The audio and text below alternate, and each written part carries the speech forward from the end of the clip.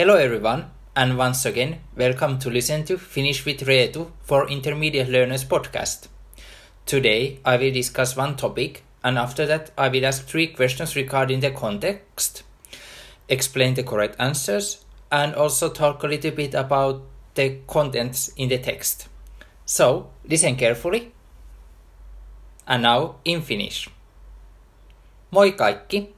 Tänään aion puhua teille huonepakopeleistä, tai aion siis puhua niiden hyvistä ja huonoista puolista. Eli käy läpi risut ja ruusut. Ja älkää murehtiko, en aio kertoa mitään spoilereita, vaan juttelen ihan yleisperusasioita niistä. Mutta mikä siis on huonepakopeli? Pähkinänkuoressa sinut lukitaan huoneeseen 60 minuutiksi, jona aikana pitää paeta huoneesta pois. Huoneessa on erilaisia arvoituksia ja tehtäviä, jotka ratkaisemalla pääset huoneesta ulos. Jotkin arvoitukset saattavat olla kuitenkin liian vaikeita tai kirjaimellisesti joukossa tyhmyys tiivistyy, mutta onneksi voi pyytää vihjeen avuksi huonepakopelien henkilökunnalta. Huonepakopelin huoneet eivät ole mitään kummitustaloja ja niissä ei tapahdu pelottelua, vaikka joidenkin huoneiden sisustus ja tehosteet yhdessä mielikuvituksen kanssa voi nostaa niskakarvat pystyyn. Itse olen pelannut 6 huonepakopelissä, 4 Turussa ja 2 Tukholmassa Ruotsissa. Ja tänään olisi itse asiassa vuorossa 5. peli Turussa, eikä sitten olisin käynyt yhteensä 7 eri huonepakopelissä. Mutta kaikki ne huonepakopelit, joissa olen pelannut, ovat olleet todella hyvin suunniteltuja. Itse pidän erityisesti niistä huonepakopeleistä, joissa tulee ihan ensimetreillä mitä tässä nyt oikein kuuluu tehdä fiilis, ja pois pääsemisenkin kanssa tekee tiukkaa. Jännitystä kuuluu siis olla. Plussa on myös se, jos siellä on riittävästi rekvisiittaa, mutta ei kuitenkaan kauhea määrä ylimääräistä. Erityisesti mielikuvituksella laaditut käytännön tehtävät ovat suosikkejani. Huonepakopelien hinta voi kuitenkin olla aika karvas, eritoten jos on vaan vähän pelaajia ryhmässä. Toinen asia, josta en kauheasti pidä, on jos huoneet ovat liian hämärästi valaistuja. Jossain huoneessa se kuuluu pakettiin tai pikemminkin teemaan. Kolmanneksi, huoneessa olevia esineitä ei saa kiskoa voimalla, mutta joskus järjestäjät ovat piilottaneet vihjeen jonkun esineen sisälle, ja sen auki saamisen tarvitaan pikkasen enemmän ruistaranteisiin kuin sääntöjen mukaan on sallittua. Ja vika-inhokki-asia on suuntalukkojen nollaaminen, koska muutama kerta on käynyt sellaisesti, että lukkoa on nollattu, mutta se ei ole nollaantunut, ja tähän on mennyt turhaan aikaa. No niin, nyt olisi sitten kysymysten vuoro. Jos haluat kuunnella vielä kerran, niin kelaa taaksepäin. Mutta nytten tästä kohdasta alkaa kysymykset. Ensimmäinen kysymys. Mistä tämänkertainen podcast kertoi englanniksi? A. Evacuating in a building. B. Escape room games. Or C.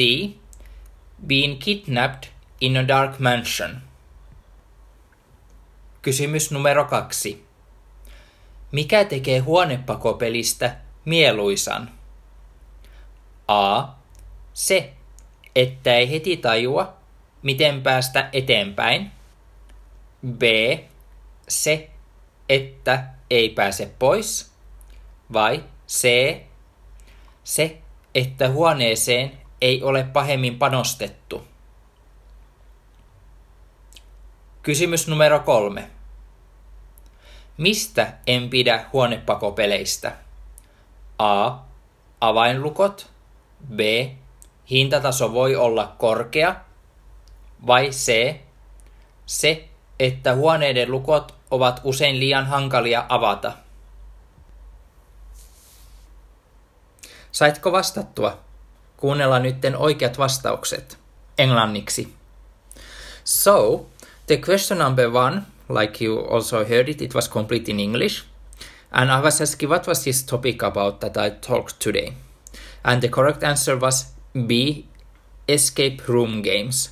So in Finnish, escape room, we actually put there the game after that. So it's huone, pako, peli, compound word together. The second question was, mikä tekee huonepakopelistä mieluisan? Tehdä mieluisa means that something is made to become likable. So I was asking which factors I liked about the room escape games. And for this, the correct answer was the A. Se, että ei heti tajua, miten päästä eteenpäin. In the text, I mentioned in this kind of sentence, kääk, mitä tässä nyt oikein kuuluu tehdä, fiilis. So there was the answer to that one. The third question asked what I do not like regarding the room escape games. And the correct answer to that was option B. Hintataso voi olla korkea, that the price level can be high. In the text I said this way, huonepakopelien hinta voi kuitenkin olla aika karvas, eritoten jos on vain vähän pelaajia ryhmässä. So the prices of the room escape games can be quite sour, literal translation, especially if there are only few people playing in the group. So, here were all the answers. Did you get them all correct? And now it's time to look a little bit about what kind of idioms the text included. First one was how to say pros and cons in Finnish. I said this way, hyvät ja huonot puolet at the beginning, but then I also clarified with the idiom risut ja ruusut. So, 3 branches and roses. Risut ja ruusut. Pros and cons. Then, how to say something really briefly or summarizing up. In English, you can also say in a nutshell, and I think maybe we have took it from there. So in Finnish, you can say it this way, pähkinänkuoressa. And then after that, explain the thing. I said this way in the text, pähkinänkuoressa sinut lukitaan huoneeseen 60 minuutiksi. When I explained about the room escape games idea, that in a nutshell, you are locked for 60 minutes inside of the room. Then, the next idiom is one of my favorites. Joukossa tyhmyys tiivistyy. Or could it be actually proverb? But however, so you become more stupider in the group. That's the direct bad translation meaning. And then also there was this kind of one, nostaa niskakarvat pystyyn. To raise up your neck hair. So it means that somebody get really scared because usually hair goes a little bit bigger and up when people got scared. But in behind the neck, people usually have a really, really small and tiny hair. And in Finnish we emphasize that more. Nostaa niskakarvat pystyyn is for that. And then the one thing that we kind of already target regarding the correct answers was olla karvas, to be sour. So if something is too pricey or too high for you to pay, you can use that olla karvas. Then the last idiom was ruista ranteisiin. Literally it means to have rye in your wrists, and the meaning is to have power, to have muscle to do something.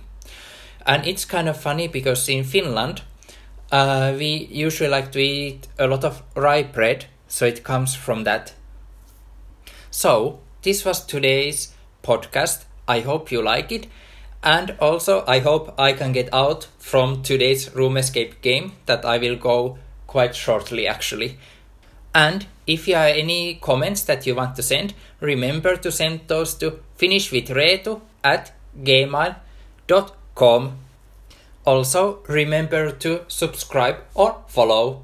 Moi moi kaikki! Ja kiitokset, kun jaksoitte kuunnella.